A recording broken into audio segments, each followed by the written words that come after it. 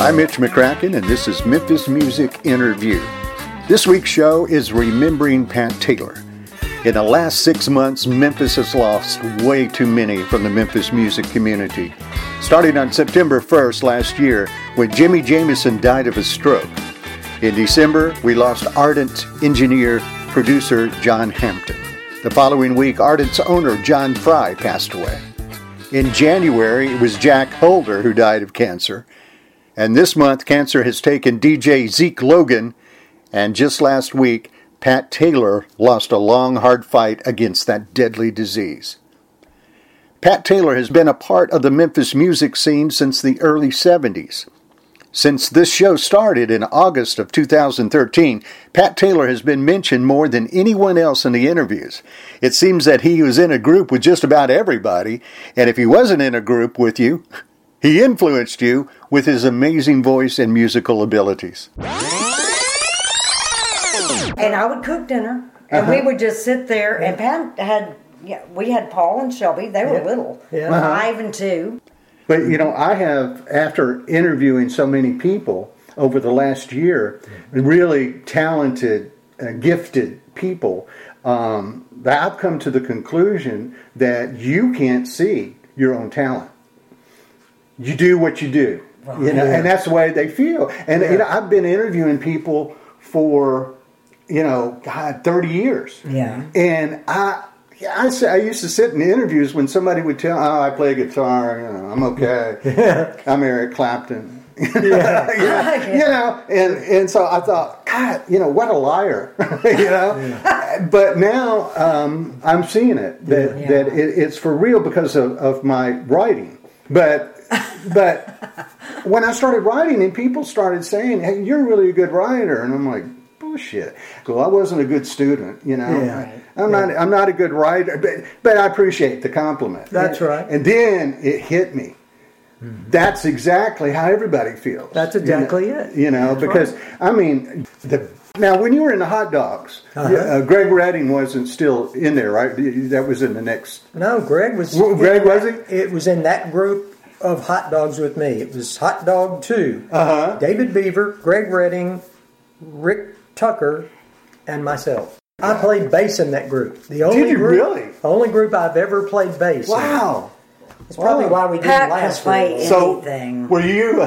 He can. Hey, really? Yeah. Yes. He wow, can. That's great. No. That's great. Now, were you with the hot dogs when they went to California? No.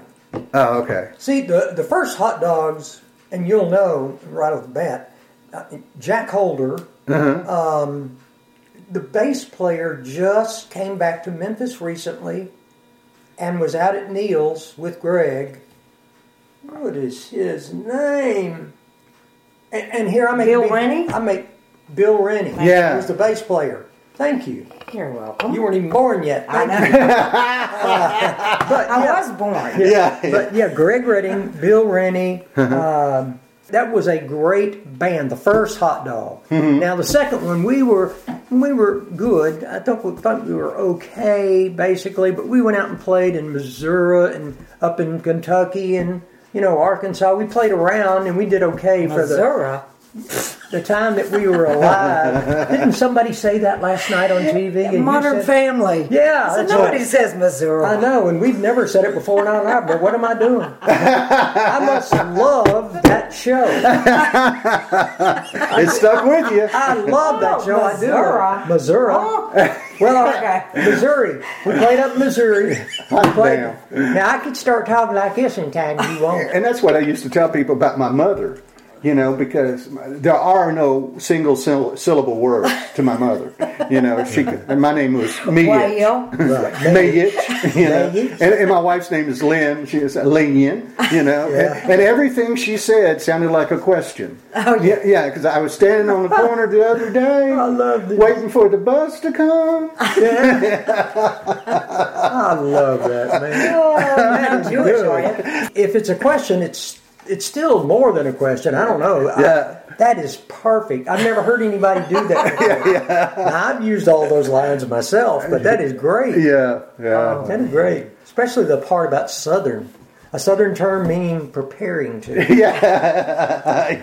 I'm fixing to. Yeah, that's right. I'm getting ready to. Yeah. Hot damn.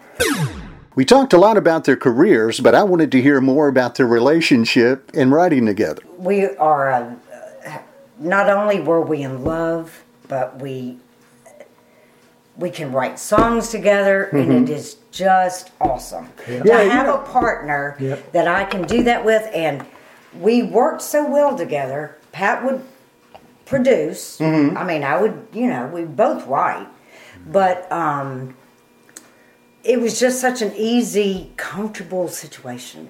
Always, I mean, there were button heads sometimes when he'd try to tell me how to do something. But, you know what I'm saying. Yeah. But other than that, and of course I respect him. I mean, I played guitar too, but I was never good enough around him.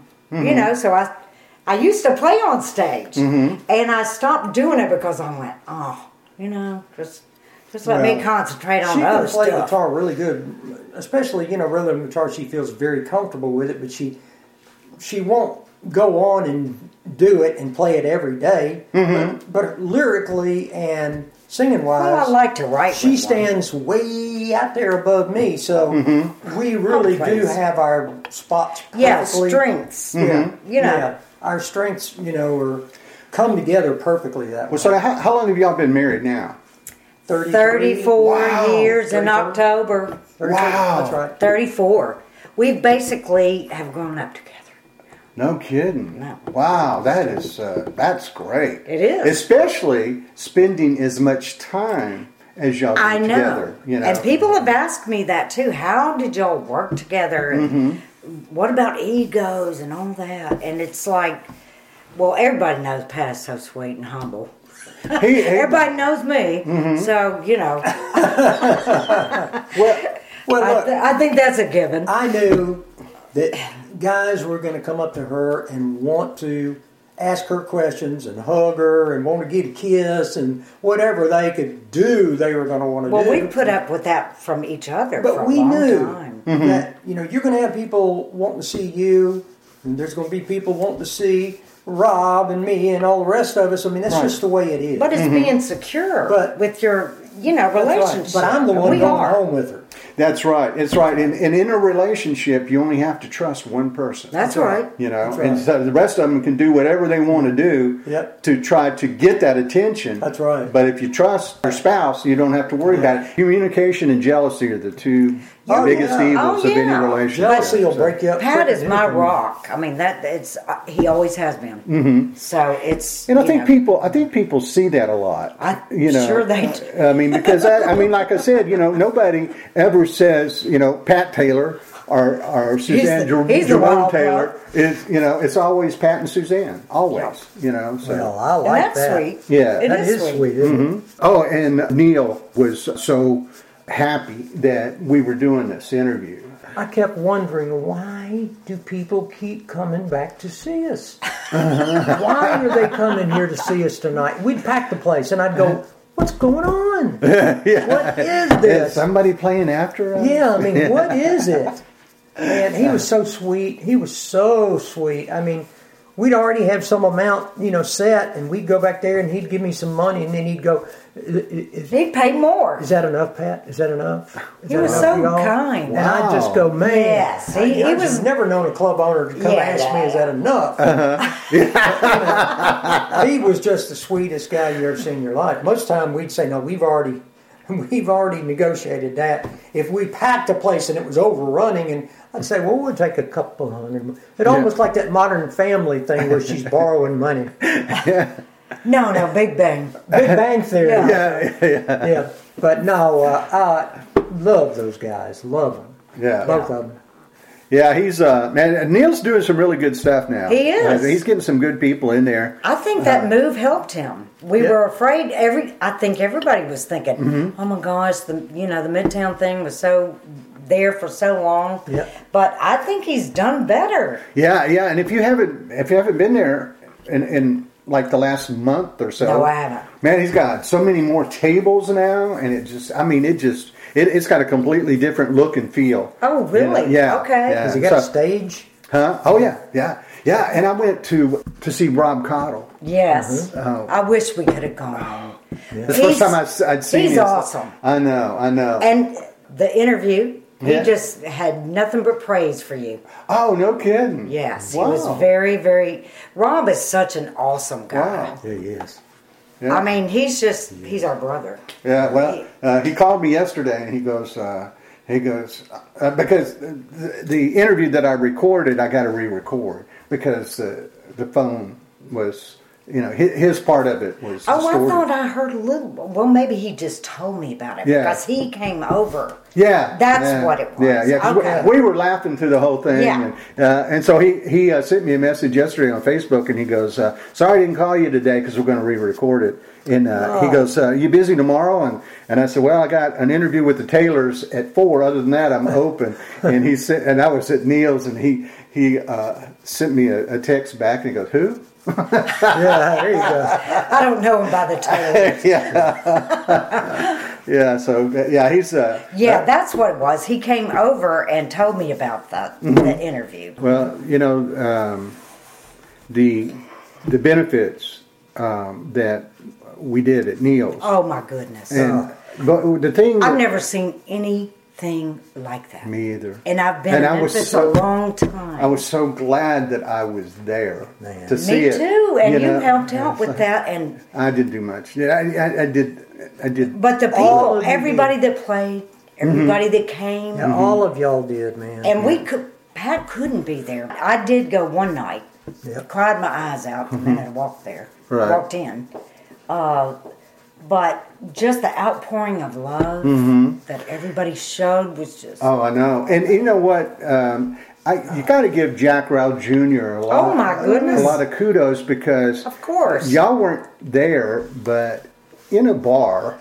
He said a prayer. He not only said a prayer, he had everyone in the bar standing up, holding hands, praying with him. Yeah. Oh my gosh. That was so much love. And I mean, it was just like, people holding hands and then, in a beer joint, Yep. Yes. So that blew me away. That basically cured the cancer that I had the first time. Because the cancer that came back the second time was different. Wow. Different kind of cancer, basically. So, I mean, prayer works, man. Oh, it does. It works. It works. And Charles DeLisi was responsible for getting Target together to play for Pat. Yeah. Mm-hmm. That was awesome. My friend with cancer that's now gone on to heaven. Gone on to heaven. Yeah. But yeah. Oh my goodness. Yeah, that was neat getting Target to play. So and all of the wonderful talent that played. I'm not everybody. trying to. Oh yeah, and there were a lot of people, and it took 2 Sundays. 2 Sundays is unbelievable. So that says a lot about how Memphis feels about you guys. And man, the people that donated and gave and gave. Oh my goodness! Some of them I didn't and the even artwork. know. There it is over there. We love it. Oh yeah, that guitar that was signed by everybody. Oh yeah, I mean, and let me tell you, that was a bitch getting everybody to, because they go, all right, you ain't going anywhere. Come here, that's sign. Yeah. Can't leave the building. I know. Yeah, it was a lot of fun. But it was also heartwarming and to see everybody come together. It was just like with JoJo Jeffries when her house burned down. He's done. Neil has done so many benefits, and Jack has been very much involved, as well as Lou Nesta. Yes. Right. Those guys have been so involved with all that Daryl stuff. Denson helped out a bunch with us. You have too. I'm sure everybody, the same group of guys, get together and make it work. And then everybody else just piles on and makes it work. Right. And we all see that. We know. I mean, God knows Dinky, too, man. DeLisi, all of them, Becky Stewart, they all just work. That's what makes this Memphis, Tennessee, this whole music scene. Yeah. And it's a brotherhood. Well, and it's not just musicians. I mean, it's guys like you, and it's everybody that puts in their share to make it so great. Such a fabulous thing. And you don't find that in other cities. Right. I mean, I really don't think you do. People come here and just say, God. Well, and you don't even have to, I mean, they do things that are not just for musicians. Right. It's for everyday folk that we love. We just, the giving, the That's love. right. That's right. You know, Yeah. you don't have to be somebody or That's right. a musician. Right. Somebody has lost their house. Somebody is suffering. That somehow. kid is suffering. Yeah, that's right. Jack Rowell Jr. talked about playing with Pat and Susanne in the Breaks reunion. Pat and Susanne were in a group together called The Breaks. The Breaks. Just absolutely, just a wonderful band. Of course, Pat and Susanne, they were like models, both of them were just absolutely drop dead gorgeous, So back in the day, their band was great, but also they got all these endorsements and everything that they did and everything. And we would just go out, and when we weren't working, we'd want to go out to, Solomon Alfred's and catch Pat and them play and listen to their music. And they were one of the first bands that actually wanted to do all original material and stuff. And we'd go out, and they would play their songs, and it was just amazing. And so I was fortunate and blessed, me and Tony Black, to be able to go when they did a Breaks reunion, to be able to go back and be a part of that band. Oh, wow. And we got to work up all that cool music that Pat and Susanne wrote, and friends of theirs that wrote songs for them at the time. We actually got an opportunity to play the Shell and Neil's music room and everything with Pat and Susanne. And, of course, we'd been friends forever, but after that, all that did was just draw us even closer.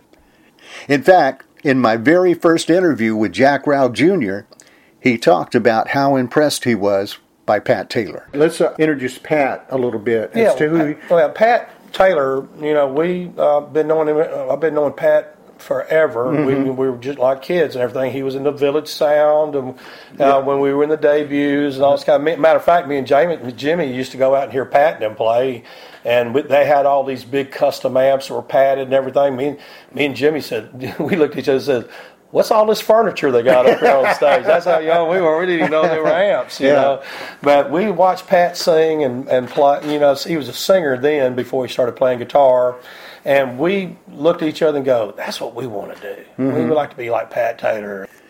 I want to talk to you a minute about something that you did that absolutely blew me away, and it has to do with Pat and Susanne when we had the fundraiser for Pat when he had cancer, and we did a benefit 2 Sundays in a row at Neil's Music Room. Right. You were there in a bar, and you got everybody in that bar to hold hands and say a prayer for Pat. And I thought that was amazing, that you could get people to put their beer down long enough to pray for Pat. But Pat is just a super unbelievable, sweetest man that I believe I've ever met. He's a God-fearing man. He loves the Lord with all his heart. And he came down with this dreaded disease. I thought that was so cool, though, that to be in a bar situation and to have, literally everybody in the place was holding hands. Well, if you remember correctly, I told everybody, I said, if you can believe for Pat's healing, would you please stand up and let's pray? If you can't, would you please sit there with a good thought and let's do it. And you know what? And what surprised me was that all the people in that room stood up and held hands. And we prayed for Pat, and guess what? Pat got good results from that Yes, thing. he did. He's still here. Yes, he is. And I remember the night I said, you know what? One of these days we'll see Pat Taylor and Neil's again playing music. Well, I've done seen him 2 or 3 times. Right, yeah, me too. And he's still playing, and that shows to me that what we did that night might be foolishness to some people. It must have been real. Greg Redding was also a member of Foremost as well as the Village Sound. We talked about those early years. So there was this one band called the Foremost out in Parkway Village, and their bass player, his parents made him quit the band because his grades were bad for the 9 weeks or whatever they did back then. And so they said, "Can you really play bass?" And I went, "Yeah, I can." So I went home to my mom. I said, "I got to get a bass. I need a bass and an amp right now because I'm going to be in a band. I'm going to be in a band." She said, "Okay." Went and got me a Hackstrom bass and a Gibson amp, and I went to rehearsal and learned all the songs. And the first gig was at the Rainbow Skating Rink on Lamar Avenue. Right, I remember that. I made $2.50.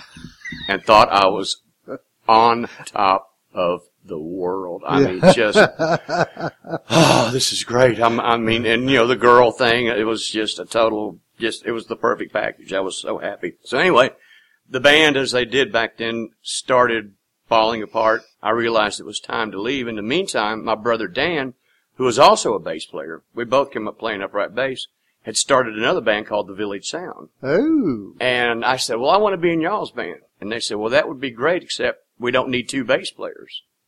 And we've already got 3 guitar players. I said, I'll play organ. Wow. Okay. So I went, my parents, well, my mother, my mom was the, plus she was managing this band, the Village Sound. She'd taken the reins on it and everything.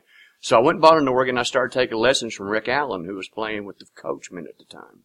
Uh-huh. And the Swinging Yo-Yos. And Rick was the hot organ player in Memphis at the time. And he'd come over once a week and he'd show me stuff. And I had an aptitude for it. And I took to it very quickly and really realized, ooh, I really like this. But I was going to get in just because, hey, my brother's in the band and my mom's manager. I'm getting in this band. I got connections. Yeah. So my chops started getting better and better, and the more I hung with Rick, the better it got. And the band was starting to pick up some steam. And every Friday and Saturday night, they had, there's this place out in Parkway Village called the Parkway Village Athletic Club. Mm-hmm. And they had bands there every weekend.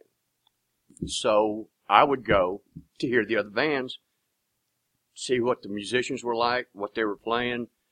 And, of course, that back then it was bands like the Rapids and Larry Raspberry and the Gentrys. Right. Which they were gods, okay? Yeah, I mean, because when I first moved to Memphis, one of the first things that happened was I turned on the TV and the Ted Mack Amateur Hour came on. Uh-huh. And it said, live, here we got one of our bands coming in from Memphis, Tennessee, the Gentrys. I went, what? So, seeing them live really inspired me a lot, and so we kept going. Then one night I walked in there, and there was a band called the Castlemen playing. And they had 2 lead singers, a guy named Taft Laster and a guy named Pat Taylor. Yeah. And they were doing a Walker Brothers song, The Sun Won't Shine Anymore, and then they went straight into You've Lost That Love and Feeling by the Righteous Brothers. And they're nailing this stuff, man. Uh-huh. And they took a break, and I walked over and introduced myself to Pat. I said, man, what a voice, dude. I said, I got to figure a way to get y'all in my band. And so somehow or another, I wrangled it to where their drummer and guitar player, I was still playing bass at this time. Uh-huh. In fact, they were in the Foremost. Actually, they started with me in the Foremost, and then it split up. And then when I got to the Village Sound, I'd already known them. In the meantime, my parents had met Louis Paul. Oh, wow. And they're managing him. Uh-huh. Okay, they've got him signed to Onyx Records, and they're managing him. And he convinces my parents that I need a Hammond B3. And I'm like, listen to him, okay? Yeah. He knows what he's talking about. Because you got to, in 1967, they were $5,200. Mm-hmm. In 1967 money. Right. So a lot of cash back then. A lot of cash. So anyway, my parents sprung for the B3, and which changed us completely. I mean, it just changed the sound of the band completely. Mm-hmm. And the band kept going, and it did well. And we were played in front of the Young Rascals. They opened for them at the Coliseum. My mom somehow walked into Stax Records. Uh-huh. And found Jim Stewart and convinced him that he needed to sign us because they had the Hip Records, which was the white subsidiary. Jimmy Jamison is recognized as one of the top voices in rock. But when he was first starting out, it was Pat Taylor that he wanted to be like. When I interviewed Jimmy Jamison in the fall of 2013, he also talked about the same experience that Jack Rowell told me about. I'll tell you about Pat Taylor and me and Jack. Uh-huh. We were like in awe of the Village Sound, Pat Taylor's voice, and David Mayo, Right. And Taft was great too. I said, man, how do you learn to sing that good? And so I lived on Rhodes, and Pat lived one street behind me. Mm-hmm. We grew up all that time that close together. Right. And we'd see each other at the parks and stuff, and Pat would go over in the basement of Sherwood Elementary and play with Michael Rowe, You Rode Ashore, and I'd be saying, wow. And so I said, dude, let's just walk around and ask him. Wow, really? We're going to walk around and ask Pat Taylor, how do you get to be that good? What did he say? We walked around there, okay, and it just so happens he wasn't outside. He might be outside. Good thing. So we walked up and knocked on the door. Pat comes and says, hey, how you doing? And, he'd seen me around before. And I said, I can't remember if it was me or Jack. said, man, we just want to ask you a question. How in the world do you get to be as good as the Village Sound? He said, practice. Wow. Brilliant answer is the only answer. That's the only answer. Mm-hmm. And I said, wow. We just talked to Pat Taylor. I loved it when I talked to Andy Black of Shoe Productions, and he told me about watching Pat and Susanne in the studio. Did you ever know Gary Guthrie when he was at FM 100? I did. I worked with him. Yeah, Gary. Gary was the one that instigated my radios picking up FM 100. Right. Yeah. And he came to me and Shoe to write a song that went with some of these lyric ideas he had written down. And so I wound up producing my radios picking up FM 100 for FM 100, and Gary Guthrie was one of the writers. Right. And I guess you could say he was the executive producer of it. Mm-hmm. And I brought in Pat Taylor and Suzanne Jerome to sing it. Mm-hmm. And originally I wanted Suzanne Jerome to sing it because Bob Emanuel was cutting an album on her at the time for Mercury Records. And I just loved the way she sang. And but I was told by Mercury that because their album was coming out as a solo artist, that she couldn't sing lead on it. She could sing harmonies, but she couldn't sing lead. So, and this is an interesting story here. So I called up Pat Taylor to come and sing it, and I got Pat and I got Suzanne to come in and sing harmonies with him. And I went out there and sang harmonies too. While we were out there on the floor, I'm telling you, you could see the sparks flying between those two.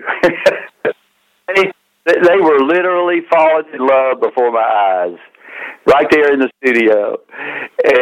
And we cut my radios picking up FM 100, and and it played for years and years and years. And it was actually for a fundraiser for a charity, and they only pressed up, I think it was a maximum of 10,000 records. And then once those were gone, then that was the end of it. But they kept playing it on the air for years after that. So then, and I enjoyed it. So, but that's my connection with Gary Guthrie. And I'll tell you one thing I want you to be sure and not do, and that is that ever since then, because Pat and Suzanne, they fell in love and they got in a band, and they called the band The Breaks. And they played this song at their gigs, and people mistakenly have thought for all these years that the song was by The Breaks. And it wasn't. It was our shoe session players that played on it, and Pat and Suzanne, The Breaks didn't even exist when we cut that song. So I just want you to be sure and not say that it's The Breaks that's doing it, but that it's shoe session. Pat beat the cancer with treatment, but then a different, more aggressive cancer appeared. Pat was fighting that cancer when I talked to him and Suzanne.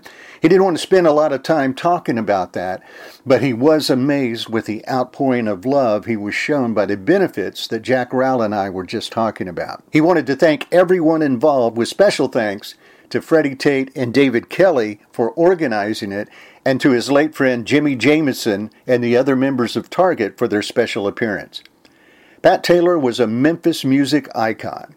He had a beautiful voice, and he was an excellent musician. For those of us who knew him, he was much more than that. He was one of the nicest, most positive people you could ever meet.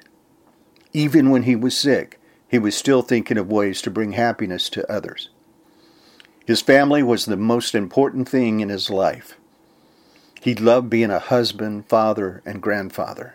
His legacy will live on through them. He touched so many lives in a positive way, and for us, we will always remember Pat Taylor. Make sure you're with us next time for Memphis Music Inner View. Memphis music history told from the inside. I'm Mitch McCracken, and I hope to see you then. Memphis Music Inner View is a Get Crackin' production.